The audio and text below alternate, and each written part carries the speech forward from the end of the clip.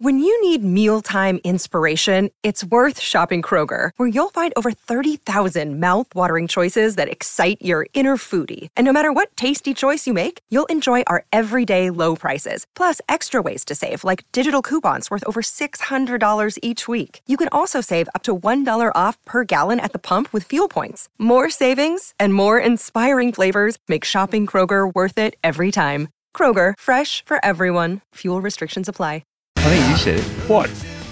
Well, apparently, well, it might have been me because I've had an early morning, but apparently we said the New York Nets. Well, don't say we. Oh, it might have been me. Was it me? It was you. Did I say that? I think you did. Oh, jeez. No, of course we meant the Brooklyn Nets. Well, of course you did. Of course you did. Jeez. Andrew Kellaway doesn't need to be hearing any of this. on? We've been speaking way too much about the Melbourne Rebels for all of the wrong reasons in recent times.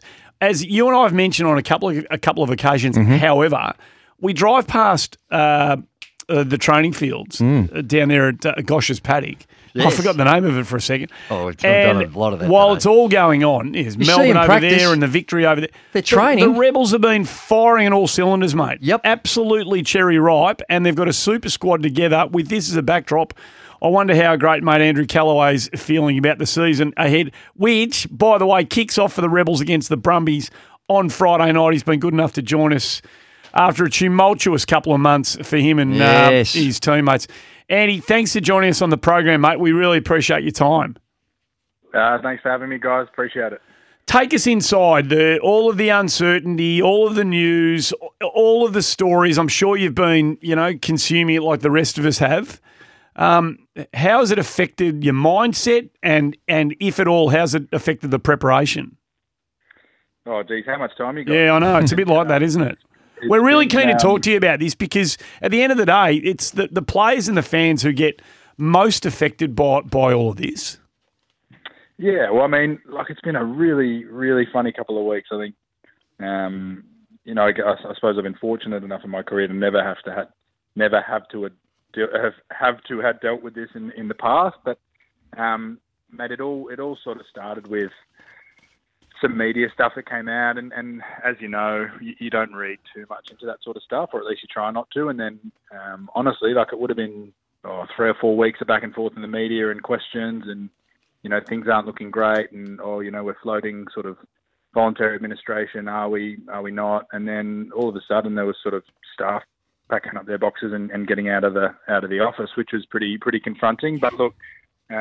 We've been fairly sheltered from it all as a playing group. We sort of don't see a whole lot of the front of house staff day-to-day basis. So in a selfish way, we've been really protected, and we're hoping that's a good thing come game time. Andrew, I know you probably just want to talk about the game and how you blokes are going and all the positive stuff, but it's hard when it's so in your front and in your face, and we're hearing so much about the plight of the team. And I've seen this in basketball and other sports when clubs have gone through this. It can sort of go two ways, and there is the potential that this type of adversity can galvanise a group.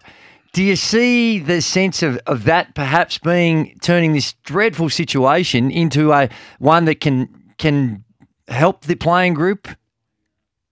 Well, yeah, I mean, look, you certainly hope so. It's one of those things that has the potential, as you say, to be a real driving force behind what could be a really fantastic year, and equally it can be a massive distraction. So the challenge for us and for our leadership, be it staff and players, the challenge for those guys is to really reel everyone in, get everyone on the same page, and crack on again, as I'm sure you guys know in your own experiences. But yeah, look, I'm hoping so. We hear all the great stories, obviously, about teams that have been through various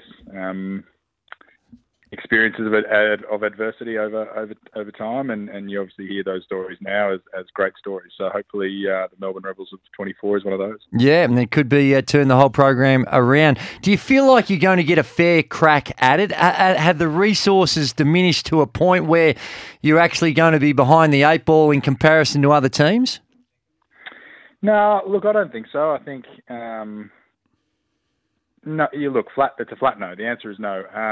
We've got a great high performance staff. We're very lucky, very spoiled on that front. We've also got, for the first time, definitely in my time in Melbourne, and For as long as I can remember having played against the Rebels, we've got a really competitive squad. A lot of depth, a lot of new guys, a lot of international experience. So, in a funny way, it's kind of horrible timing, right? We get this depth that we've been craving for a long time, and all of a sudden we're dealing with other issues. But look, I think as far as the rugby's concerned, we're in the best possible position we can be in to compete in this competition. So last one, and this is the probably none of my business really, but you mentioned staff, have exited the place, and we've read about the debt and all the rest of it. Are you guys getting paid? Yeah, mate. Yeah, we're getting paid. I tell you what, I'd be out of the house if we weren't getting paid. Right. So tell us about how Kevin Foote, you coach, and this. You mentioned the quality of the squad that you're part of. Tell us about, if to Gazy's point about the galvanising effect that this might have. Has he at any stage kind of used any of that to try and to build that bond even stronger between you guys? Look, very briefly, and not in a heap of detail just yet. Obviously, we don't have all of the information that we're after. So, as it stands currently, all we know is that the Rebels are in voluntary administration. PwC have come in and done their bit. They've given a report to Rugby Australia, who have acted on that report, and that was the staff members being let go and a little bit of a reshuffle there. And as far as anything else, we actually don't know what it looks like. So. We've talked about it, like the fact that this could be, what is there, 14 games, I think. This could be the last 14 games Melbourne Rebels ever play. But at the same time, we don't know that. So it's quite a funny situation. We're not really sure whether or not to use this to bring everyone together, or is it a red herring sort of thing. So what does that mean to you? I mean, you've been here since 2020. What does that potential concept that these are the last 14 games that this club might play, and let's hope that that's not the case, but if it is to be the case, have you given any thought as to what that means to you? Oh, look, not a whole heap. I think on a personal note, I make a big effort to keep the emotion out of the work, if that makes any sense. Yeah. I just perform better that way, and but look, I'd be lying if I said I hadn't sort of considered what that would look like, and I think there's a lot of really great people involved in rugby in Melbourne, and unfortunately, we haven't had the results we would have liked over probably the lifetime of the club. And I think the big thing that comes to my mind when I think about that sort of stuff is, you've got 14 opportunities to show those people that they actually had an impact, and a lot of people might not see that, but we certainly see that on the inside of the club every day. So look, on that note, I think there's a lot of people that would be very, very happy and very grateful, and I think the players certainly owe them a very, very big thank you. And again, it sounds like we're being real negative here, but the Wallaby situation, it hasn't been... Oh, what a couple of months you've had, Andrew. What a 6 months you've had. Life's good, eh? Life's good.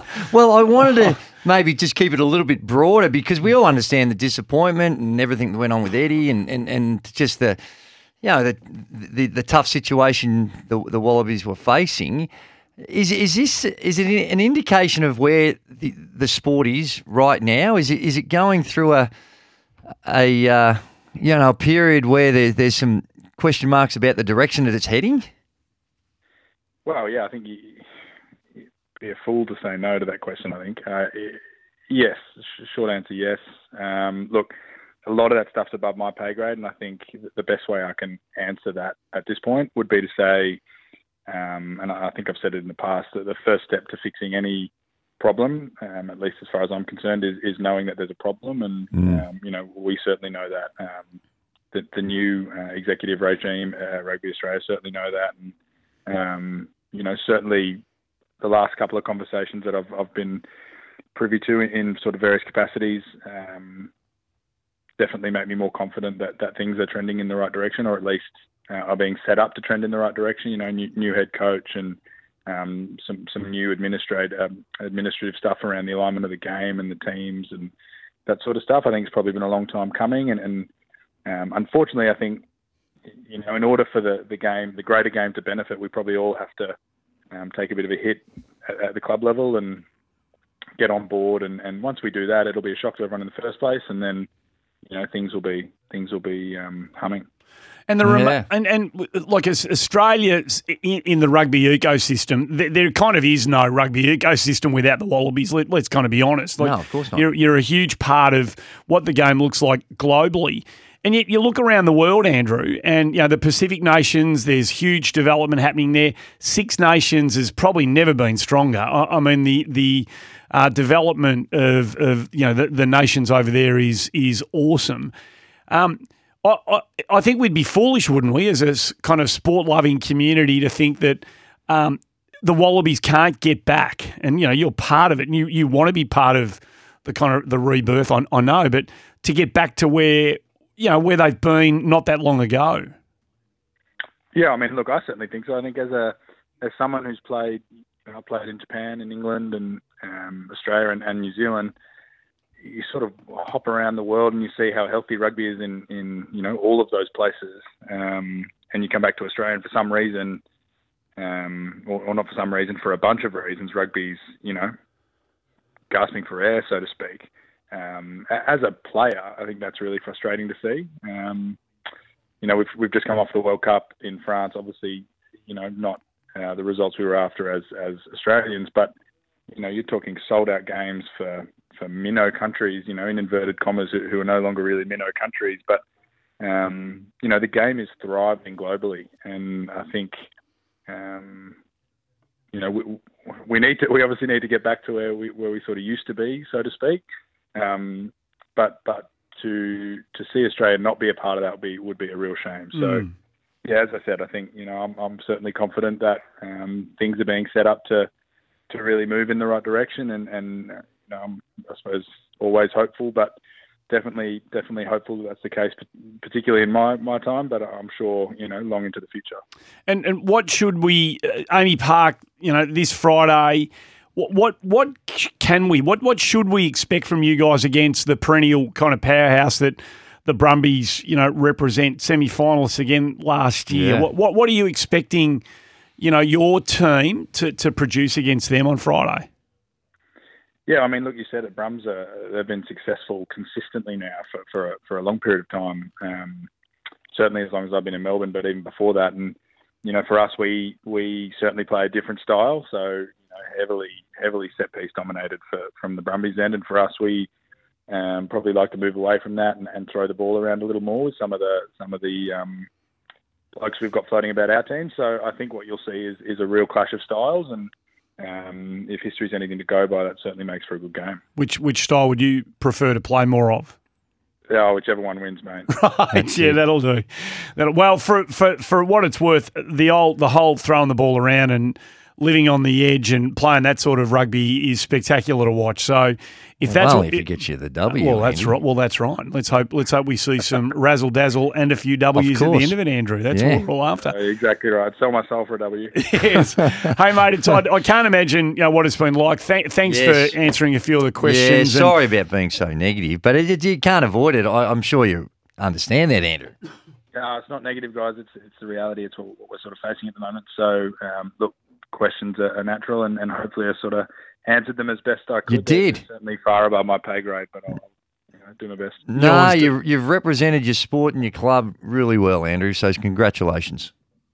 Thank you very much, guys, and thanks for having me. No worries. All the best on Friday. Andy Kellaway, who's part of the Rebels, part of the Australian Wallaby setup, of course. Super Round Melbourne takes centre stage at Amy Park from March 1. Now, the tickets only March 1 to March 3. Mm-hmm. This game's on Friday, obviously, the Rebels v the Brumbies. Yes. Tickets only went on sale yesterday, I believe. There was some uncertainty about where this game was going to be at. So it's a bit of a clarion call for all fans of rugby in this neck of the woods, isn't it? That now is the time. If you want a team, you've got to vote. You've got to vote with your feet. Correct. Now. You got 7 or 8 games at home to support this team and this code. If you love it, now's the time to show up. And it's not too extreme to say if you don't, you won't have the opportunity in the future. No, that is one. It's not extreme at all.